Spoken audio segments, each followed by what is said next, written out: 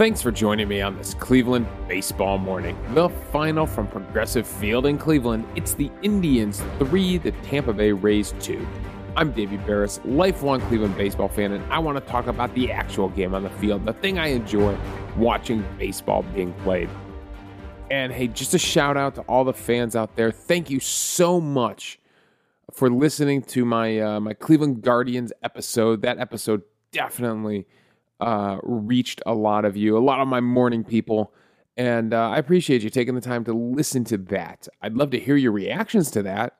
It was definitely our most listened to episode of the entire week, and so I'd love to hear your reactions and everything because, I mean, Twitter is mostly a bunch of angry people shouting at each other, so if you do have any discourse, anything you want to say, email the show, clevelandbaseballmornings@gmail.com.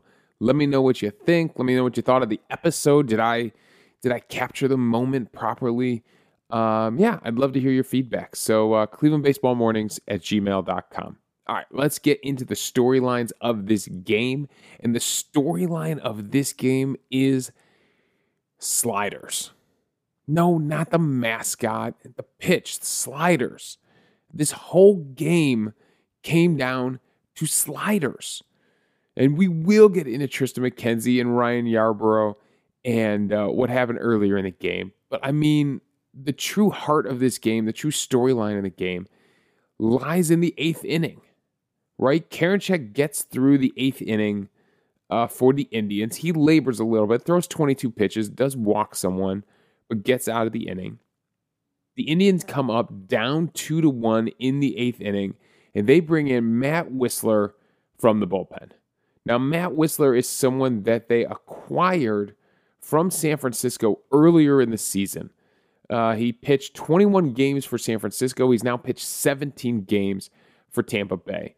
And Wisler, when you go over to his percentile rankings, is one of the most dominant relievers in all of baseball. In hard hit percentage, he's in the 96th percentile. That means limiting hard hits when you're looking at a pitcher's percentile rankings. Expected weighted on base percentage, 94th percentile. Expected ERA, 94th percentile. Expected batting average, 90th percentile. K percentage, 92nd percentile. Whiff percentage, 87th percentile. This guy is dominating. He is just in the red in almost every category. And how does he do it? He does it with his slider.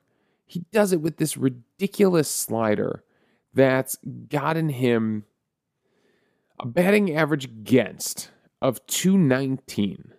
Now, meanwhile, people are hitting his fastball for a batting average of 214. However, the expected batting average against his fastball is 310, where the expected batting average against his slider is even lower, 172. So there's a little bit of BABIP, obviously influencing the true batting average outcomes. So yeah, this pitch, is this a trend? It's definitely a trend. Last year, in the shortened season in 2020, they were hitting 143 off of his slider, 286 off of his fastball. And because of this, his slider usage has just grown out of control.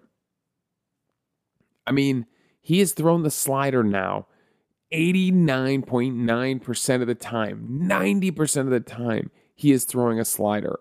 10% of the time, it's a four-seam fastball. He used to throw a sinker. He used to throw a curve. He used to throw a changeup. I mean, back when he broke into the league, he threw the slider about 23% of the time. The next season is 28% of the time. 2017, it jumps up to 37% of the time. Then he's at 47% of the time in 2018. Now it gets crazy. 2019, it's taken off 70.5% of the time. 2020, 83.4% of the time. And obviously up to 90% now. So yeah, it is absolutely taken off. And the run value of this pitch has been dominant for most of his career. Last year, it was at a -10 run value, one of the best pitches in baseball. This year, it's actually at a +3 run value, so not as dominant when it comes to that.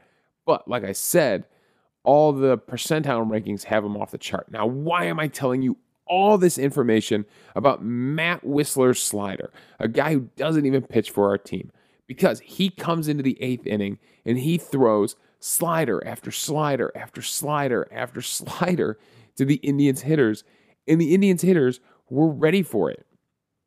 He throws Cesar Hernandez to lead off the inning, 5 sliders in a row. Misses way high with the first one, drops the second one in the strike zone for a strike. The third one he misses in, so it's a 2-1 count. The fourth one is on the plate. He fouls it off. So now he's got a 2-2 count on Cesar Hernandez. Throws one right down the pipe. And Cesar Hernandez is able to shoot it through to right field for a single. 94.2 mile per hour exit velocity. I mean, all he showed him was sliders, and he was able to sit on it and sit on it and sit on it and shoot one through the right side.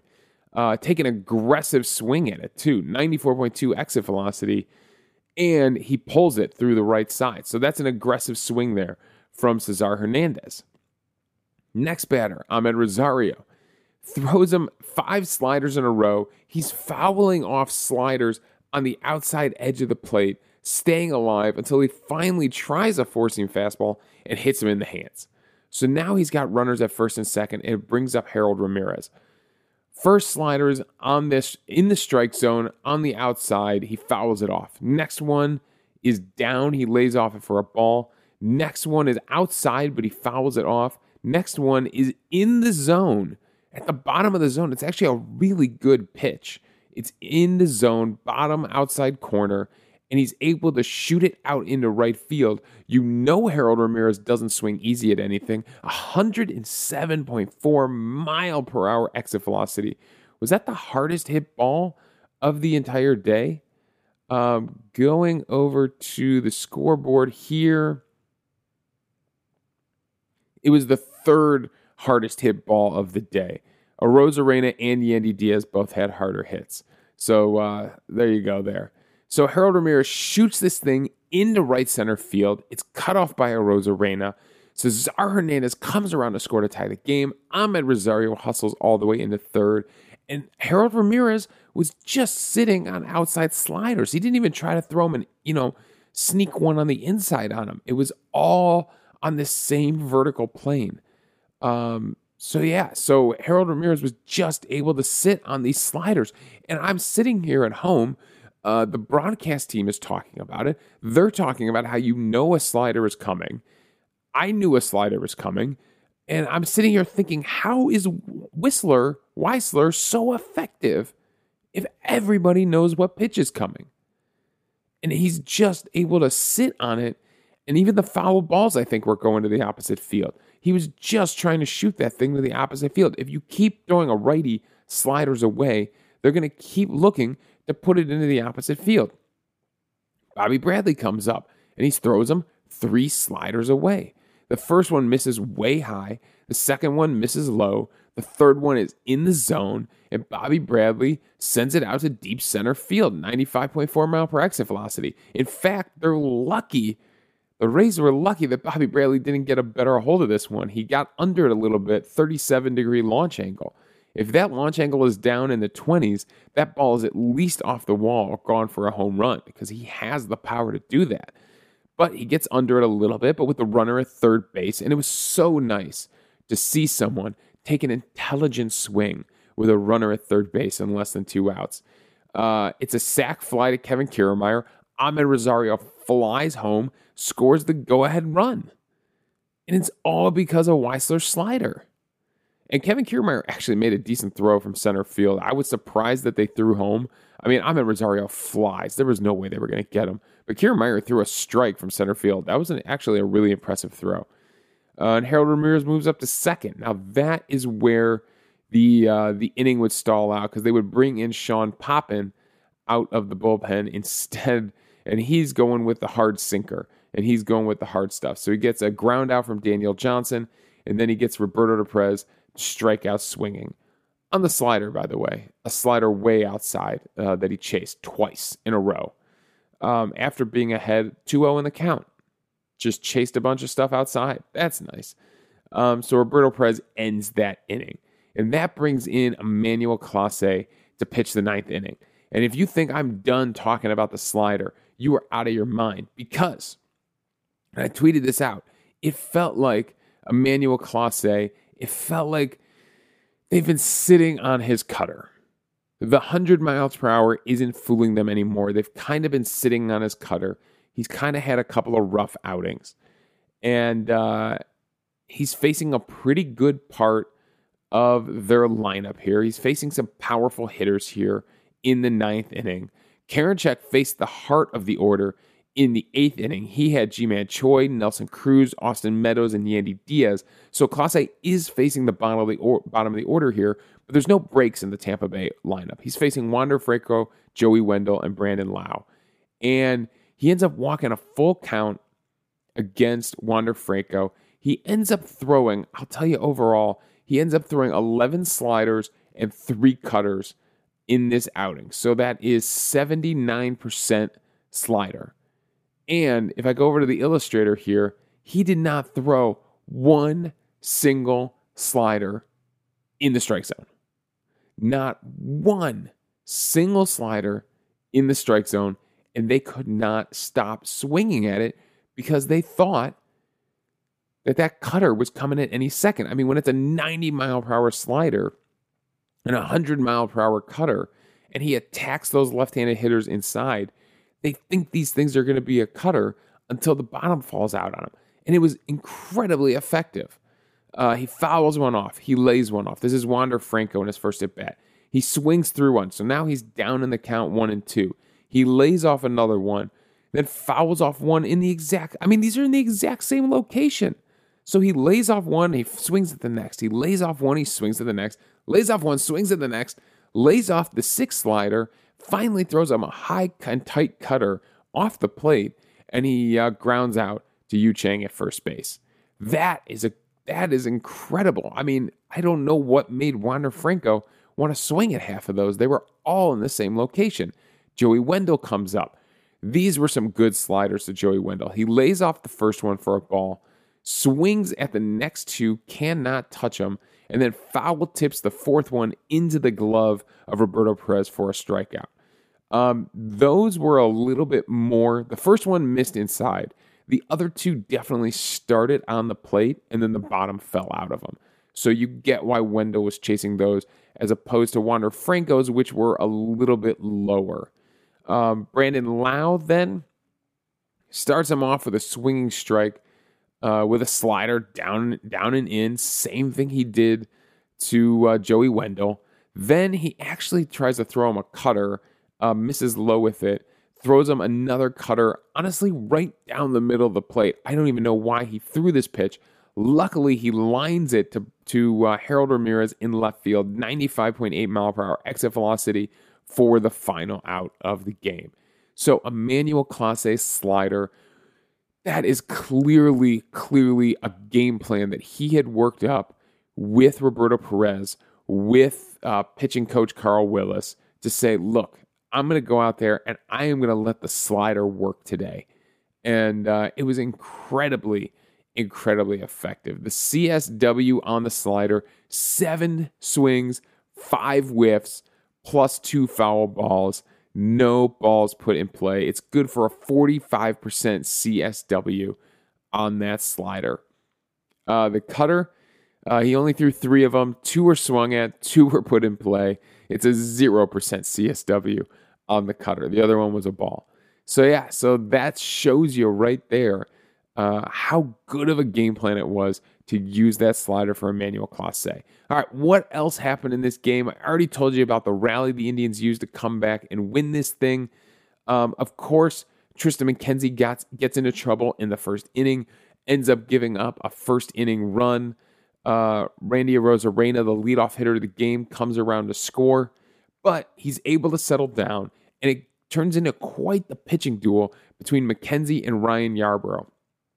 Yarbrough goes 7 innings, 5 hits, 1 earned run, 1 walk, 6 strikeouts. He does give up a home run to the first batter of the game. Cesar Hernandez continues his most powerful season of his career with a leadoff home run. And it was really the top of the Indians lineup that was doing anything yesterday. Hernandez was 2 for 4. Ahmed Rosario was 2 for 3. and Harold Ramirez with the big RBI hit in the 8th inning. That was it. There were not a lot of hits. There were only 7 hits total for the Indians. Mercado chipped in one that did nothing, and Ernie Clement had one earlier in the game that did nothing. It was Bobby Bradley's sac fly. It wasn't a hit. It was a sac fly from Bobby Bradley. That was the final run. Tristan McKenzie on the other side, 6 innings pitched, 5 hits, 2 earned runs, only 1 walk, which is huge, 6 strikeouts for him. He did give up a solo home run to Nelson Cruz. It was a high fastball that Cruz just got on top of and lined it into center field. For a go-ahead home run at the time. Tristan McKenzie only gave up 6 hard hit balls on 87 pitches. So honestly, that's really good for McKenzie. And McKenzie, since May, has been Jekyll and Hyde out there. One start, it's incredible. One start, it's awful. Going back to May 21st against the Minnesota Twins, McKenzie only lasts 3 1/3 inning, 2 hits, 6 runs because of 5 walks. The next time he goes out against the Tigers, he goes 5 innings, only 1 hit, no runs, 3 walks still, but 5 strikeouts. No runs in his next outing. Then against the White Sox on the May 31st, he does last 5 1/3, only gives up 4 hits, 5 runs. Remember, those runs came early, no home runs, 2 walks, 10 strikeouts in that one. That was the game where he struck out all those batters in a row. So, what do you make of that outing? He has 1 outing in June on June 12th. He only goes 2/3 of an inning, gives up no hits, but 4 walks. Doesn't strike out anybody, gives up a run because of the 4 walks, and he's out of the game. That was his only start in June. Then he comes back in July against the Kansas City Royals before the All-Star break. Looks fantastic. 7 innings pitched, 1 hit baseball, no runs, 1 walk, 9 strikeouts, a dominant outing before the All-Star break. Starts after the break against Houston, gets beat up by Houston, but hey, it's Houston. 4 innings pitched, 8 hits, 5 earned runs. He does give up 2 home runs in that one, but he limits the walks, only 1 walk and 3 strikeouts. Then yesterday against Tampa Bay, does a really good job. It's a no decision, but the 6 innings pitched, 5 hits, 2 earned runs, the 1 solo home run given up, 1 walk, and 6 strikeouts. So it's really a good performance from Tristan McKenzie. And what was he throwing in this game? Threw the four-seam fastball a lot. He had good success with the curveball, though. Really good success with the curveball. Did okay with the slider. 12 swings, 4 whiffs on the slider. The slider had a CSW of 28%. The curveball had a CSW of 50%. The fastball had a CSW of 24%, but he did get 14 foul balls on that, which really helped. All 3 pitches kept the exit velocity down in the 80s on all 3 pitches, averaging 88.1 mile per hour exit velocity on the day. So that's really good. They weren't really teeing off on any given pitch from Tristan McKenzie. So it's a really good day from him. And the defense helped out. The defense was huge. Going back to that 4th inning, there were some really strong defensive plays here. Yandy Diaz would line out to center field, 109.9 mile per hour exit velocity, easily the hardest hit ball of the day, 382 feet, a 690 expected batting average, but Bradley Zimmer, the big guy patrolling center field, reaches up and snags it, saves definitely extra bases from Yandy Diaz, which would be important because Wander Franco would double. Joey Wendell would then single into right field. Mercado did a great job of scooping and coming up firing.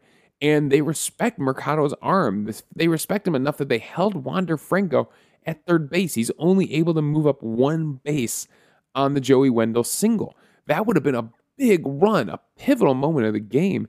And then McKenzie strikes out Francisco Mejia to end the threat. So he gets some help from his defense, and then he locks it down to end that 4th inning.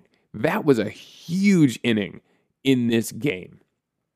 Then a little bit later in the game, the next time Yandy Diaz is up, this time it's only an 80.9 mile per hour line drive. This time it's to right field to Oscar Mercado. It had an .40 expected batting average.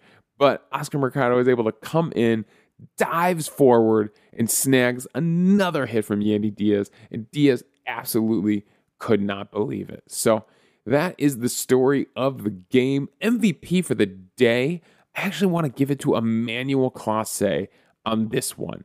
It was just such a good outing from him, such a good, strong game plan to end the game on 14 pitches, 1 strikeout. It was a really good save from Emmanuel Clase after the Indians had just taken the lead in the bottom of the 8th inning. So a little bit of progressive field magic there, coming back late in a game. You'll love to see it, and Clase gets MVP for the day from me. All right, there is a little bit of national news going on. The San Diego Padres, they acquired second baseman Frazier from the Pittsburgh Pirates, so that is probably one of the biggest trades so far of the trade season. He's an all-star. He's a guy, it took a long time to get to that all-star status, but he's definitely someone that can hit. I think he leads baseball in hits. Yeah, he's got 125 hits. Trey Turner for Washington is second at 122. Cedric Mullins, we know him well from Baltimore, is at 118. Takes a while. They'll tell you a Cleveland player is not in the top 25 when it comes to hits. So that is a big get for the San Diego Padres. They give up 3 prospects to get him, although from baseball Twitter, they made it sound like these prospects weren't, the prize gems of the Padres organization. And then the other big news is that Byron Buxton has officially turned down the Minnesota Twins contract extension offer. Apparently, they were offering something around $80 million over 7 years, which does seem like a pretty low value. Buxton is a guy who has the talent to be one of the faces of the American League. But dude cannot stay on the field. He can't stay healthy. And you got to be wondering, the Twins probably thought they could get a big discount because of his injury history, saying, look, this is really good money we're offering you here. You're going to have some serious security. If you could get hurt tomorrow and your career could be over with the way you get hurt, Byron Buxton. So, take $80 million. But no, he's clearly looking for one of these big Tatis, Trout, Lindor size contracts. Maybe. I don't know, maybe. We haven't heard what's come from his camp. He just turned down this offer. So, does it mean the Twins might consider trading him now? Just like the Indians were forced to trade Lindor? You don't want to get some value for this player that they drafted second overall many years ago. A guy that took a while to blossom, but has blossomed into a really good baseball player. So the Byron Buxton situation continues in Minnesota. That's the national news. All right, that's all my thoughts. Thanks for joining me on this Cleveland baseball morning. It was a fun win for the Cleveland Indians. They needed it. They needed to stay above the 500 line, to stay in contention in that wild card. It's a big win for them. They have an off day, and then we've got St. Louis coming into town for 2. It's going to be Quantrill against Wainwright on Tuesday night, and it's going to be Plesac against Kim on Wednesday day game. So it's going to be a quick 2 games against St. Louis before another off day, and we go to Chicago for a big matchup with the White Sox. So with the off day tomorrow, the show, Cleveland Baseball Mornings, will be off. We'll come back. We'll be back Wednesday morning to talk about that St. Louis game and talk about Quantrill. So you can follow me on Twitter at Davey Barris. You can email the show at clevelandbaseballmornings@gmail.com. I'm serious about those Guardians emails. I want to hear your thoughts. I want to hear what you thought about what I said. Did I strike a chord with you? Did I nail it? Or do you have some problems with the things I said? I'm open to all of it. We'll discuss it on the show. Also, I'm hosting this podcast on Anchor, so if you go to anchor.fm/Cleveland Baseball Mornings, you can leave a voicemail for the show. We'll play them back in the air, respond to your thoughts, and we'll have a fun conversation amongst the fans about baseball. So thanks again for joining me on this Cleveland Baseball Morning.